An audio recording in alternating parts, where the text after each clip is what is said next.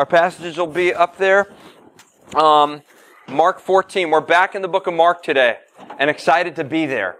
Mark 14. We're going to be in 1 Samuel 23. We're going to be in Genesis 3. And as you turn in your Bibles, again, we've just got a few announcements. The first is that through the Bible, our online study on Facebook and on our church website, that starts again tonight through the book of Joshua. So we've gone through the books of law. Now we start on the books of history with a 3-week series that starts tonight. We get together, we study for about 45 minutes online. You can send your questions in. Tonight, folks, it's going to be fire because we're talking about Rahab. We're talking about a step of faith that the children of Israel are asked to take. They're actually asked to step into the Jordan River before God parts the water for them. This is a little different than the miracle with Moses, and it's going to be a good time tonight. We're going to see Jesus everywhere. So that's going to be tonight, 7 o'clock. If you need more information on that, see me. Wednesday night, we are back. Kids Ministry start at 6:15. We do pizza, we do games, we do a Bible lesson, and the adults, well, our message this Wednesday night is going to be called The Fear Factor. So that's going to be, and again, based off of some of the teachings in Joshua, that will be this Wednesday night. I have some good news. School is back in session this week, so we have to break down today. And no, but I just saved a bunch of money on my car insurance by switching to Geico. Yeah, not sponsored. So that's, yeah. So now we do have to break down today, and that we have to break down today. We will be here at 6 o'clock on Friday night setting up. You'll notice something different about the setup. There's a reason for this. I'm thinking that, as we're doing Bible study, it's a good thing to be able to sit down and to take notes. For those that like taking notes, it's a little easier to do it like this. We have the Bibles on the table. I'd like to get some highlighters and some pens and some notepads and to have these things on the table so that we're able to focus on the Word of God more. It would be easy to talk to the person next to you through the service. Please don't. We're here to hear from God today, and it's going to be a great time.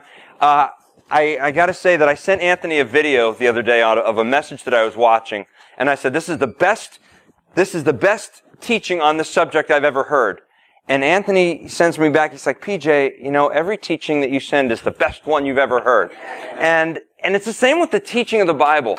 As we're getting ready to teach today, it's like it's hard for me to sit over there, and I'm enjoying the worship, and I'm lifting my hands up, but what's hard is that I can't wait to get up here today.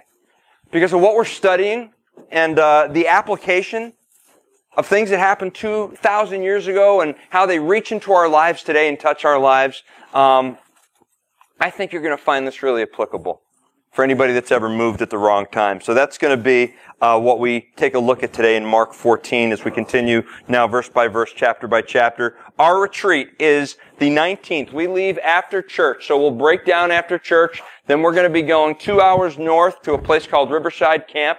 And we have more information on that for anyone interested. We still have a few spots there, and we'd love for you to join us. And we can give you more information. If anybody is interested in that, please see us after service. We're going to have some barbecue out there. We're going to have some Bible study. We're going to have a lot of fellowship. For those of you that like fishing, not like me, but if you do like fishing, they have fishing rods there. You just have to bring your own bait. So we'll talk about that. But there are different things, kayaking, that we're able to do out there. But this mostly is a time of prayer, fellowship, worship, and this is going to be good. Some people will just come out for the Sunday night. That's fine. If you want to stay out Monday, we can do that. The kids are off from school. So that's going to be the weekend of the 19th. And then right before that, that Saturday, the 18th, is Decision America with Franklin Graham. So we're excited about that. So if you have any questions about that, please see Anthony back there. And I think that that's it for the announcements today. I think so. Mark 14.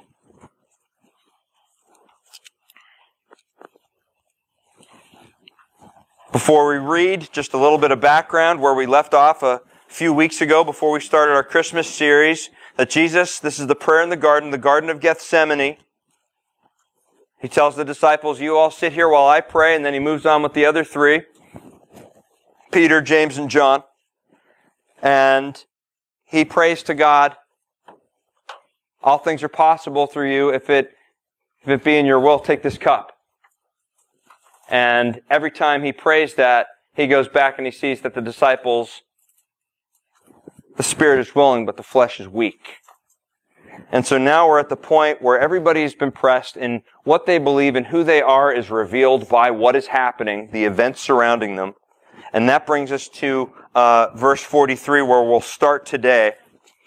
And immediately, while Jesus was still speaking, Judas, one of the 12, with a great multitude with swords and clubs, came from the chief priests and the scribes and the elders.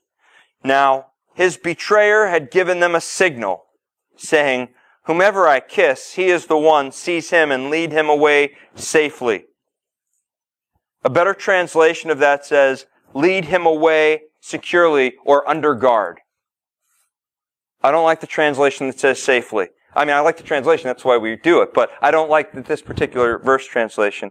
Lead him away safely. Leave him away under guard. As soon as he had come immediately, he went up to him and said to him, "Rabbi, Rabbi," and kissed him. Then they laid their hands on him and took him. And one of those who stood by drew his sword and struck the servant of the high priest and cut off his ear. Then Jesus answered and said to them, "Have you come out as against a robber with swords and clubs to take me? I was daily with you in the temple teaching, and you did not seize me, but the scripture must be fulfilled." Then they all forsook him and fled. Now a certain young man followed him, having a linen cloth. That linen cloth is going to become very important later, thrown around his naked body. And the young men laid hold of him, and he left the linen cloth and fled from them naked. And Father God, we have your truth before us. Most of us here are very familiar with this story. We're familiar with the Judas kiss and the betrayal. And the disciple that draws his sword. And all of them forsaking and fleeing. But today we pray, fresh eyes, fresh ears, open heart. Please speak to us in Jesus' name. Amen.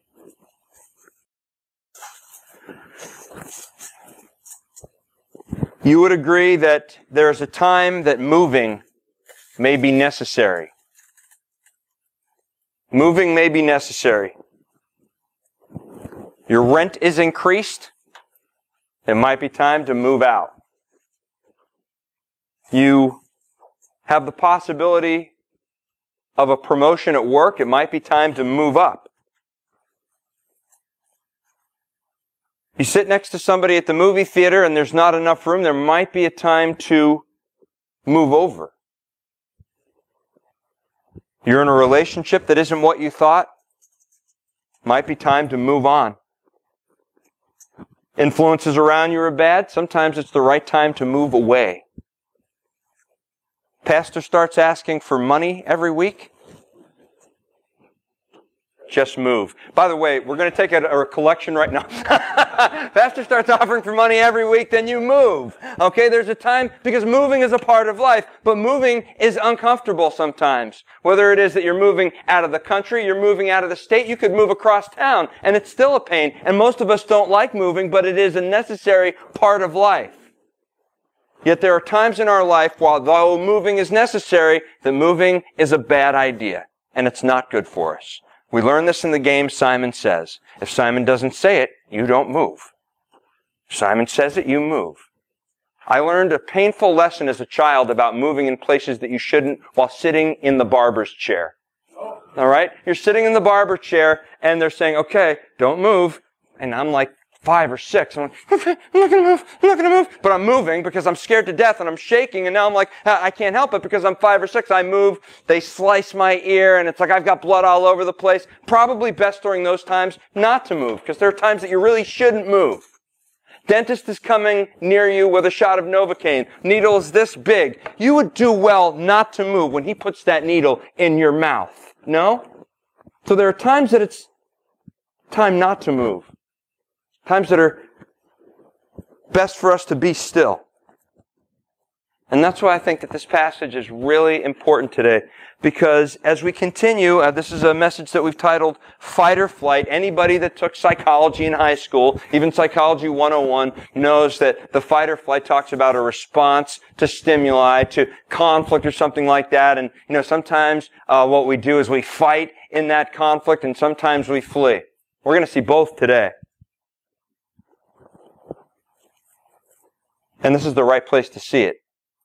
Because we find ourselves at Gethsemane, the Mount of Olives. What we said is that word means basically it's an olive press. And we talked about the pressing of all that are there that night, falling asleep while Jesus said, hey, just stay awake, keep watch, keep me company.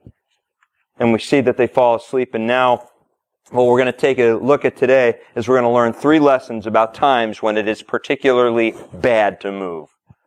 3 things that can happen in our lives that would make it this is not a good time to move. All right, we're going to see these 3 people move. We're going to see why they move and what their movement leads to. The first move we're going to see is made by a man that Scripture refers to as the son of perdition. It's one person that Jesus said, he's the one person that Jesus said it would be better had this man not even been born. The next person that we're going to take a look at is a faithful disciple who mistakenly draws his sword at the wrong time. Mark doesn't name him, John does. And the next that we see is going to be of a young man that flees and runs away in the situation. So 3 men, 3 lessons as to when and why moving can be a bad thing, but they're going to be effectively countered by the one that's in the garden with them. And that's Jesus and what he does during this time. So let's take a look back at Mark 14, verses 43 and 44 real quick. And it says, immediately, Mark loves that word, immediately. While he was still speaking, Judas, one of the 12, with a great multitude with swords and clubs, came from the chief priests and the scribes and the elders. Now his betrayer had given them a signal, saying, whomever I kiss, he's the one, seize him and lead him away safely. Stop right there. There are 2 Judases mentioned in Scripture, 2 that are called by Jesus to be disciples. This one you know to be Judas Iscariot. It says he was numbered as one of the 12, but on this night he's going to take sides, finally. Now he's going to be numbered not with the 12. God bless. Now, God bless. We can do that in a small church, right? We can just stop everything and just say, God bless you. Why? Your heart stops. You better do that. You know what I mean? So now he's one of the 12, but now he's numbered among the multitudes. He was one of the 12 that Jesus had chosen, but now he was one of the good guys. But now on this night, everything changes and he turns. When I was a kid, I watched wrestling. How many of you watched wrestling when you were kids? All right? And so when you saw the good guys, when you saw Hulk Hogan come out in the yellow with the bandana and just so psyched up and telling all the kids to say their prayers, take their vitamins and get sleep and work out and do all these things. Hulkamaniacs. And when Hulk did that, well, the one day he was standing in the wrestling ring, all right, and he's with all the good guys, and now what he does is he takes up a chair, a metal chair, and he bashes one of his friends in the head, and it's what in wrestling they call turning heel. He turned bad guy. Hulk Hogan. I've dealt with it, though. I mean, I'm fine with what happened, what I saw as a child. Now listen, it's what they call turning heel. It's when one of the good guys that you were rooting for, and wrestling knows what it's doing. They know how to manipulate an audience. The more that they can get you to root for him, well, the more when he turns, you'll be like, no! No way, not him! Even the good guys are turning. You get the point. See, the more that you're invested in someone, the more when that person turns on you, that's betrayal. Right? The greater the love relationship. If there's no love relationship there, it's really not a betrayal. But the more there's a love relationship there, the more it's a greater betrayal. What went wrong, Judas? Didn't I treat you like the other disciples? Weren't you raised in the same environment, in the same atmosphere with Peter, James, and John, and Andrew, and the rest of the boys? So what went wrong? And we could take a look and we could say, well, maybe it was the environment. And sometimes you can attribute the environment to someone's challenges, but here's the one thing that you can always contribute to their challenges. That is the fact that they've been born in sin. So it is with Judas. When you take a look back in the Bible at the book of Genesis, you see the story of Cain and Abel. Okay, before there's social media, before there's 24/7 news, you have the two boys raised by the same parents in the garden, but two very different hearts. And so sometimes you can blame it on the environment, but we can always attribute the turning of a man or a woman to sin. And that's our lesson with Judas, because now he comes with a great multitudes, and they've got clubs and swords. Why? All he did was teach them. All he did was love them. All he did was come alongside them and heal the people that their physicians couldn't heal. All he did was love them, and now here they come with clubs and swords, and Judas says, okay, this is going to be my signal. And of all the signals he could choose, out of anything that he could have done to indicate who he was betraying, who Jesus was, out of all he was doing, I'll do it with a kiss. There's nothing to betray someone like that. Nothing can touch the heart like that show of intimacy that God has given man, of a kiss. And then I'm going to call him Rabbi. Rabbi, Rabbi. So you're showing respect and you're showing the sign of intimacy, and then you turn. Now he's sided with the multitudes. Now he's turned on all of them. But I suggest to you that Judas didn't turn there. Judas turned long before that. See, the Bible tells us, when we study the Last Supper, when we study that passage, it tells us that Satan entered Judas's heart. And we take a look and we say, well, Satan entered Judas's heart. He couldn't help it. The devil made him do it. John makes sure you get a clarification on that. John throws Judas, boom, straight under the bus. He says, listen, he was stealing from the money thing for 3 years. And so maybe you could see it like this when we think about Judas. That Jesus was with the disciples, and maybe in those special times that he took Peter, James, and John aside, maybe to the top of the mountain, Judas was down with the rest of the disciples saying, hey, I got to take care of some business. And he's going over to the money bin, and as he's exposed to the same teaching, as he's seeing the same miracles, as he's feeling the same love, Judas is busy not receiving the thing that's right in front of him. But what he's doing instead is he is living the lie. And every time he does that, what happens is that the heart gets hardened. He was created for love relationship, to worship one thing, but because he'd worshipped money, what happened is that he was worshiping something lifeless, so his heart had no life in it. And that was a perfect breeding ground for Satan, the father of confusion and hate. And so here you have Judas, and he's turned on Jesus. And this brings us to the first lesson that we leave about a time that's not to move, because the thing that you see in Judas's life is pride. He knows better than God. He doesn't like the way Jesus is doing things, and so he turns on Jesus because he thinks things should be done his way. And so it's the first thing that we see. It's the best time not to move is when you're prideful. All right? It's a good time not to move when you're sitting there and you're digging your heels in, because then pride becomes your guide. I didn't plan on rhyming that, but that just kind of came out like that. Pride becomes your guide when you're sitting there digging your heels in. And now you're moving for the wrong reasons, because you're saying, well, that person did that, and now I'm going to stay here like this, and now I'm not moving, or I'm going to move away from that person, and we're moving in our pride because we're not seeking God in the matter. Pride is very tricky because it can convince us that we're more than we are. But listen, pride can also convince you that you are less than you are. That's also a form of pride. Oh, as we were saying earlier, God couldn't forgive me because of the things that I did, and I'm this and I'm that. No, now you're labeling yourself. And God has said, listen, if I say I can forgive you, who are you not to forgive yourself? And so that's a form of pride too. And that pride will always lead to us not doing things God's way, but it will lead to us doing things our way. It's the most dangerous, and it is the root of all sin. It's why Lucifer falls from heaven, and it's how he tempts the man and the woman in the garden, saying, listen, you can be like God. Pride is always the thing that says, I got this, I don't need any help. And again, it is at the root of your struggle. Now listen, anytime that you hear the truth, anytime that you hear God's Word, you're sitting there and you're having to make a choice. Whether or not you're going to submit to it and listen to it, or you're going to continue to do things your own way. For the non-Christian, every time you hear it and you reject it, what's happening is that there's a callus building over your heart. There's a hardening of the heart. For the Christian, what happens is this, is that you hear God's Word and you don't do anything about it. What happens is you begin to silence the Holy Spirit. Not lose the Holy Spirit, but you definitely begin to silence the Holy Spirit. And so the stakes are very high. And we see this with Judas. That Judas has now made his choice. And for Jesus to say it would be better for this man had this man never been born.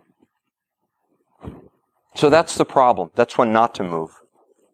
But the solution is found in the one that we're watching in the garden with him, who the Bible says humbled himself in obedience even to the point of death on a cross. You see, the solution for pride and the counter to pride is humility. So let me ask you, church, as you're sitting here today, do you want the prideful life leading to rebellion, or do you want the counter to it? Because this is the counter as we watch Jesus. It's humility leading to submission. Humility leading to submission, even to the point of death on the cross. There was an old hymn that read like this, "Have thine own way, Lord, have thine own way. Thou art the potter, I am the clay. Mold me and make me after thy will, while I am waiting, yielded and still." Are you waiting, yielded, and still? Because you've made the acknowledgement, you've done things your own way, and you've said, you know what, my way doesn't work, and so I need it God's way. I need things to happen God's way in my life, because I've tried things my own way long enough, and it just does not work. You see, for the Christian, you understand this, is that the pathway of freedom comes through a cross. Not just the cross of Jesus, but the cross that He tells you to submit yourself to deny yourself, take up your cross, and then follow me. Following Him is the way to freedom. But Judas denies this. But for the Christian, you know this. Submission, doing it God's way. How many of you have something in your life right now where you say, I know God wants me to do this, but I'm not doing it. I know God wants me to do this, but I'm not. The more you dig in, the more what you're doing is you're stifling the Spirit. You're quenching the Spirit. You're preventing the Spirit from having its way because you've said, have mine own way, Lord. Have mine own way. And it doesn't work like that. It can never work like that. And you may achieve on this planet a certain degree of joy. You may on this planet achieve a certain degree of peace. You may on this planet experience a certain degree of love, but never will you be unleashed to the thing that God desires for you to be unleashed on until you say, listen, it was pride that caused the fall, and I need to humble myself under the mighty hand of God that He might exalt me in due time. It's humility. Now, please don't mistake humility, because humility is not thinking less of yourself. You've heard this. I know it's cliche, but let's say it again because we can never say it too much because it's one of the greatest challenges of mankind. Humility is not thinking less of yourself. Oh, I'm a terrible person and I'm this, I'm that, I'm a failure, I'm never going to change. I'm all these lies that Satan is telling us. Humility is not thinking less of yourself. It's thinking of yourself less. And you'll only think of yourself less when you go to the cross more. And that's where the freedom is. That's where the true freedom. So that is the great lesson that we have from Judas. Oh yes, he's still teaching us after 2,000 years. And what man intended for evil, God used for good. But not only good did He use what Judas did for, He used it for the greatest good. The darkest moment in human history where He sells His Savior for 30 pieces of silver. And He betrays Him with a kiss.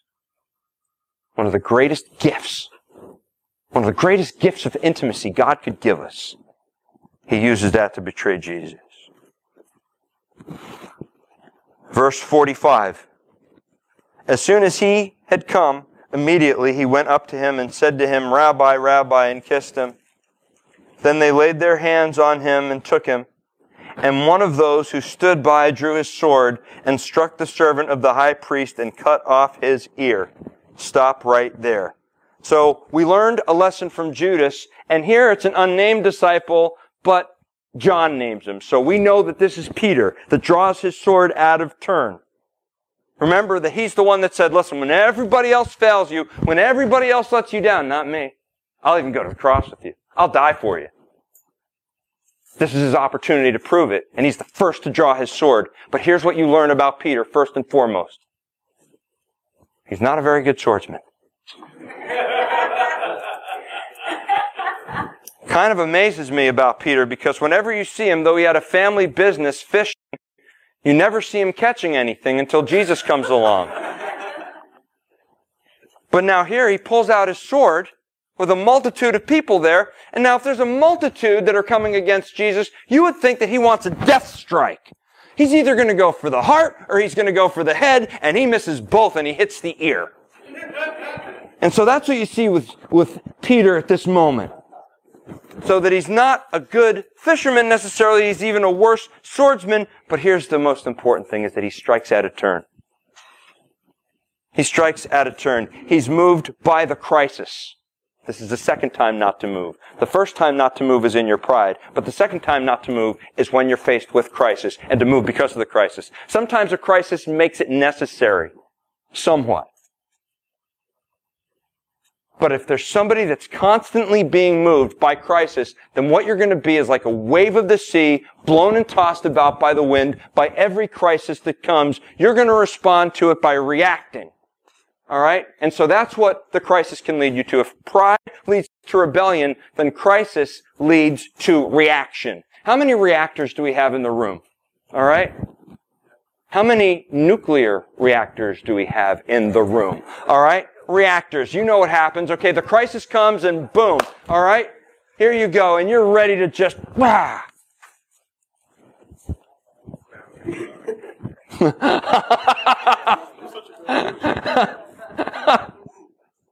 Reacting. Here's what happens. We make it a way of life. Listen, the way that you've been wired was not going to go here today, but let's go ahead and do it. All right, the way that you're wired in your head, when a crisis comes and you keep responding the same way by either losing your temper or folding up or whatever it is, what happens is that according to science, you create little passageways from your brain. They're called neuropathways. You create these pathways, and so it's easier every time that you're faced with a crisis to react the same way. Every time you react the same way, you're being conformed by this world. And you're going deeper, deeper, deeper into a negative response. And so you become more likely to react because you reacted. Does that make sense? You become more likely to react because you reacted. So the Bible says, hey, don't be conformed by this world, but you be transformed by the renewing of your minds. Which means that you have to be uber intentional about not acting the way that you normally react. But how do you do that? Because some people thrive on crisis. Maybe you know them. Maybe you're sitting with them. Maybe you are them. Maybe you're sitting there and saying, you know what? All right, this person next to me, or maybe it's myself. Maybe we thrive on crisis. The drama kings and queens of the world, right? Listen, if somebody's always in crisis, I can guarantee you one thing. If they're always in crisis, that their connection is off. The first thing you need to do is see if the thing is plugged in.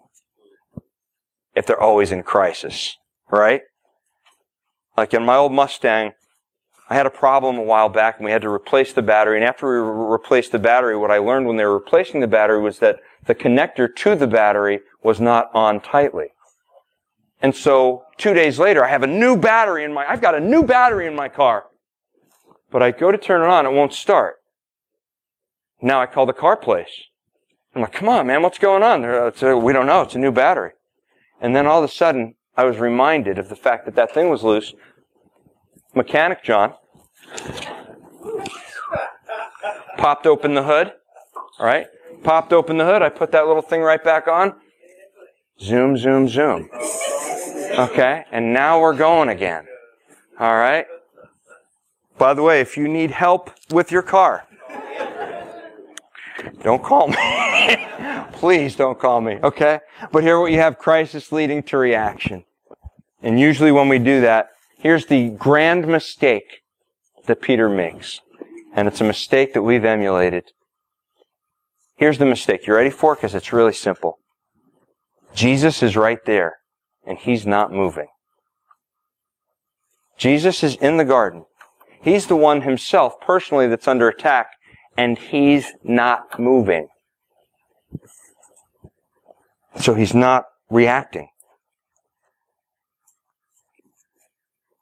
very interesting because there's a man in the Bible named David. He was a man after God's own heart. And if you turn in your Bibles over to 1 Samuel chapter 23, you see something that you have to love about King David. Now, this is before he's even king.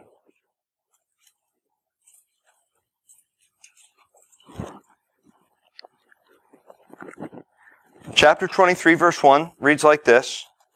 Then they told David, saying, Look, the Philistines are fighting against Keilah, and they are robbing the threshing floors. Look at verse 2. Therefore David inquired. I stress that word inquired of the Lord, saying, Shall I go and attack these Philistines? And the Lord said to David, Go and attack the Philistines and save Keilah. But David's men said to him, Look, we are afraid here in Judah. How much more then if we go to Keilah against the armies of the Philistines?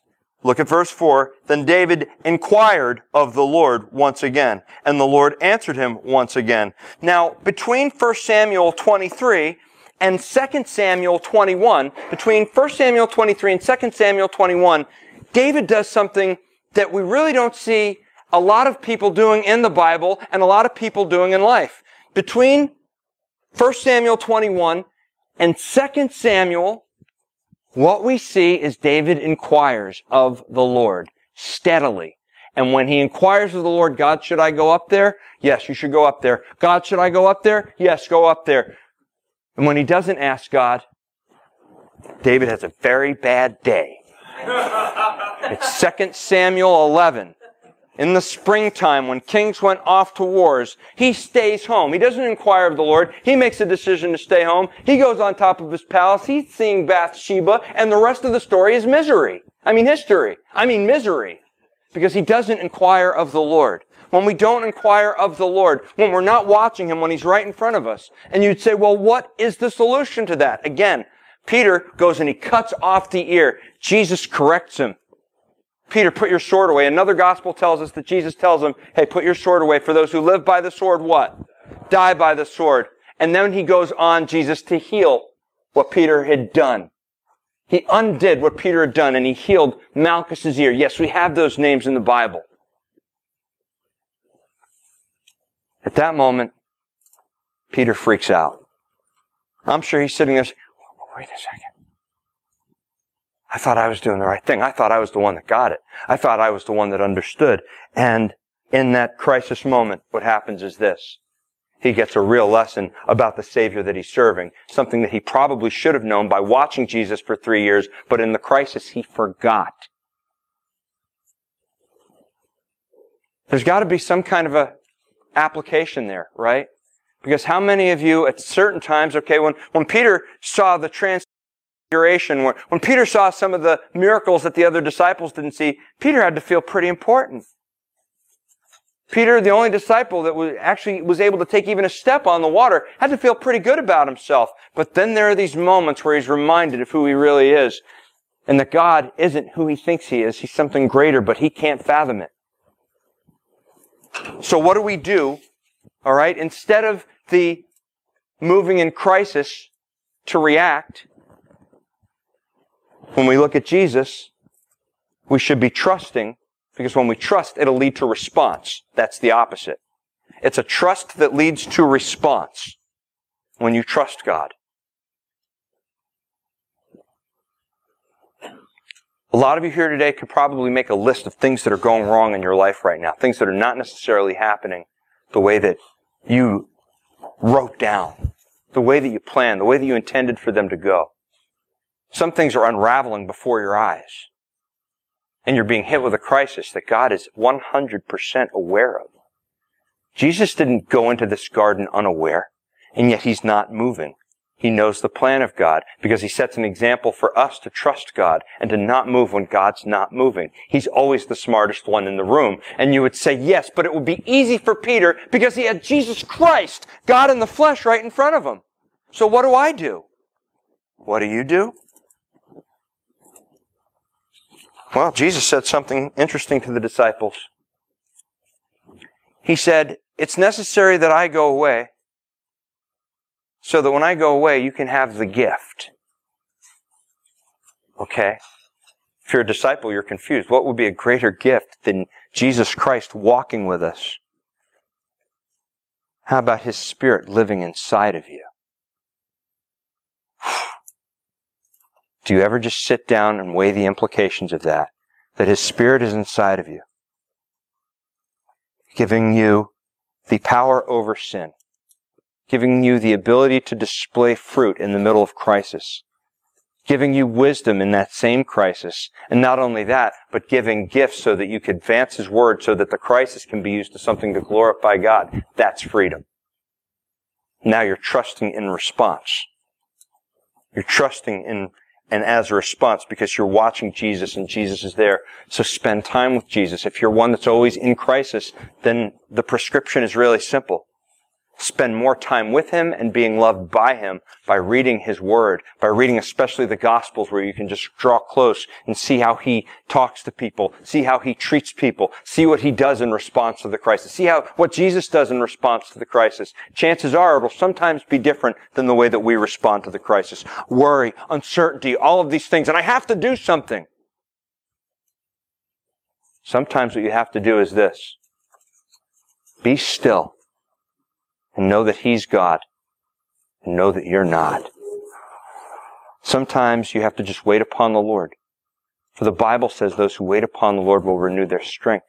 They shall mount up with wings like eagles. They shall run and not grow weary. They shall walk and not faint.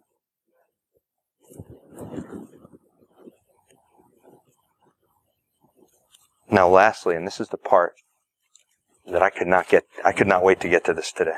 Go back in your Bibles over to the book of Mark. So we've seen the lesson from Judas.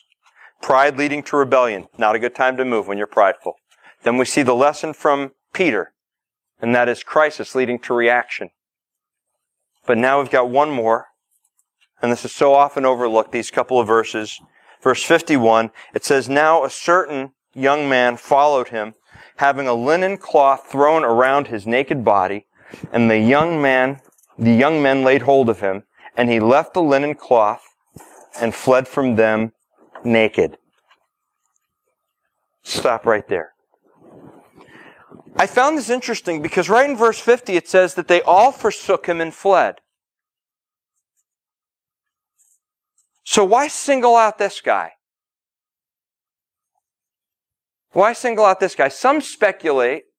And again, when the Bible is silent on something, we can never really be definitive about it. Some speculate that this is Mark, and it would follow with a pattern that we see in Mark's life. That there was a missionary journey that he kind of called in sick for, and when he called in sick for that missionary journey, Paul got in Barnabas' face and said, "Listen, for the next journey, he's not coming." Barnabas said, "Oh, yes, he is." Paul said, "Oh, no, he's not." Barnabas said, "Oh, yes, he is," and they split ways, and Barnabas goes his way, and Paul goes his way with Silas. So Mark had a reputation for being a runner. Now it is believed that if it is the same Mark that they reconciled, but a lot of scholars say that this is probably Mark. Because he wasn't officially numbered among the 12. But here's the thing, whoever this is, Mark finds it important to record the events because though they all abandoned him in the garden, look closely at this. It says, the young man followed him having a linen cloth. All right? Now that linen cloth in the original language, I want to make sure that I get this right. It's called a sindon. It's usually something that's associated with a burial cloth. Matter of fact, that's the only other time that it's used in Scripture. And what you have here, and this is the third lesson, we have fear leading to retreat. Fear, when you're afraid, that's never a good time to move. When you're afraid. When you're being led by fear. God bless you. All right? But here what you have, it says that the man flees in fear, and he leaves this sindon behind. And now he's totally exposed. So, though everybody else forsakes him and abandons him, this guy goes the extra mile, and he releases his dignity, and he's totally exposed. Now he's buck naked and running away, scared. All else abandon him, but not this guy. This guy, he runs away, and he leaves even his clothes behind. He's so scared to death, and he's exposed, and he's in a garden. He's exposed completely. Human nature is exposed for what it is in that moment, as being completely separated from God. Now turn in your Bibles back to Genesis just for a moment.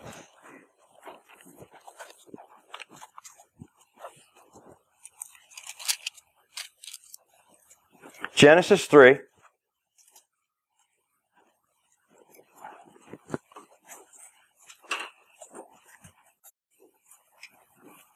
After the conniving serpent gets to the mind and the heart of Eve, verse 6 of Genesis 3 reads like this. It says, "So when the woman saw that the tree was good for food, that it was pleasant to the eyes, and a tree desirable to make one wise, she took of its fruit and ate. She also gave to her husband with her, and he ate. Then the eyes of both of them were wide open." It affected their vision. We've talked about this before. "And they knew that they were," listen, "naked." Here they are in the garden, and they're naked. And so here's what they did. They sewed fig leaves together and made themselves coverings. And they heard the sound of the Lord walking in the garden in the cool of day. And Adam and his wife hid themselves from the presence of the Lord God among the trees of the garden. So the tree was the reason they fell. Now they're naked and ashamed, hiding behind a tree. Naked and ashamed, trying to cover themselves. And that's when the Lord God calls them out. And again, at that moment, they're naked, they're ashamed, then they're in the garden. And now we see with this young man, and that's when separation comes between man and God, by the way. That's the separation. They begin seeing things differently. They begin hearing things differently. It is an emotional, mental, physical, spiritual debacle in that moment. And for that same reason, those that are born with a sin nature, we see the world through skewed eyes and hear the world through skewed ears today. But now they hear because they're separated. All right, they're fleeing from God. Fleeing will be the natural state of a man that is afraid and not trusting in God. Separated. But here what you have is this. You have a man in a garden, back to the book of Mark. You have the man in the garden, now afraid, fleeing naked. Mankind is completely exposed for who they are. But this is the part that really stuck out to me. Because the one that gets arrested doesn't go in fear. He goes in courage, willingly, to a cross. He goes to a tree where he's going to hang naked and exposed for them. Naked and exposed for them. When he's taken down from that cross, what are they going to do? They're going to wrap him in a sindone. They're going to wrap him in a linen cloth. And they're going to put him behind a rock. But the reason we don't have to be fearful is because there came a point where he left that place where he was, the linen was left behind, he emerged from the tomb, and because of that, we have life and we have freedom and we have victory because of that. That's truth. That's the gospel. All right, so the counter to the fear that leads to retreat is love. That means we can have faith and persevere.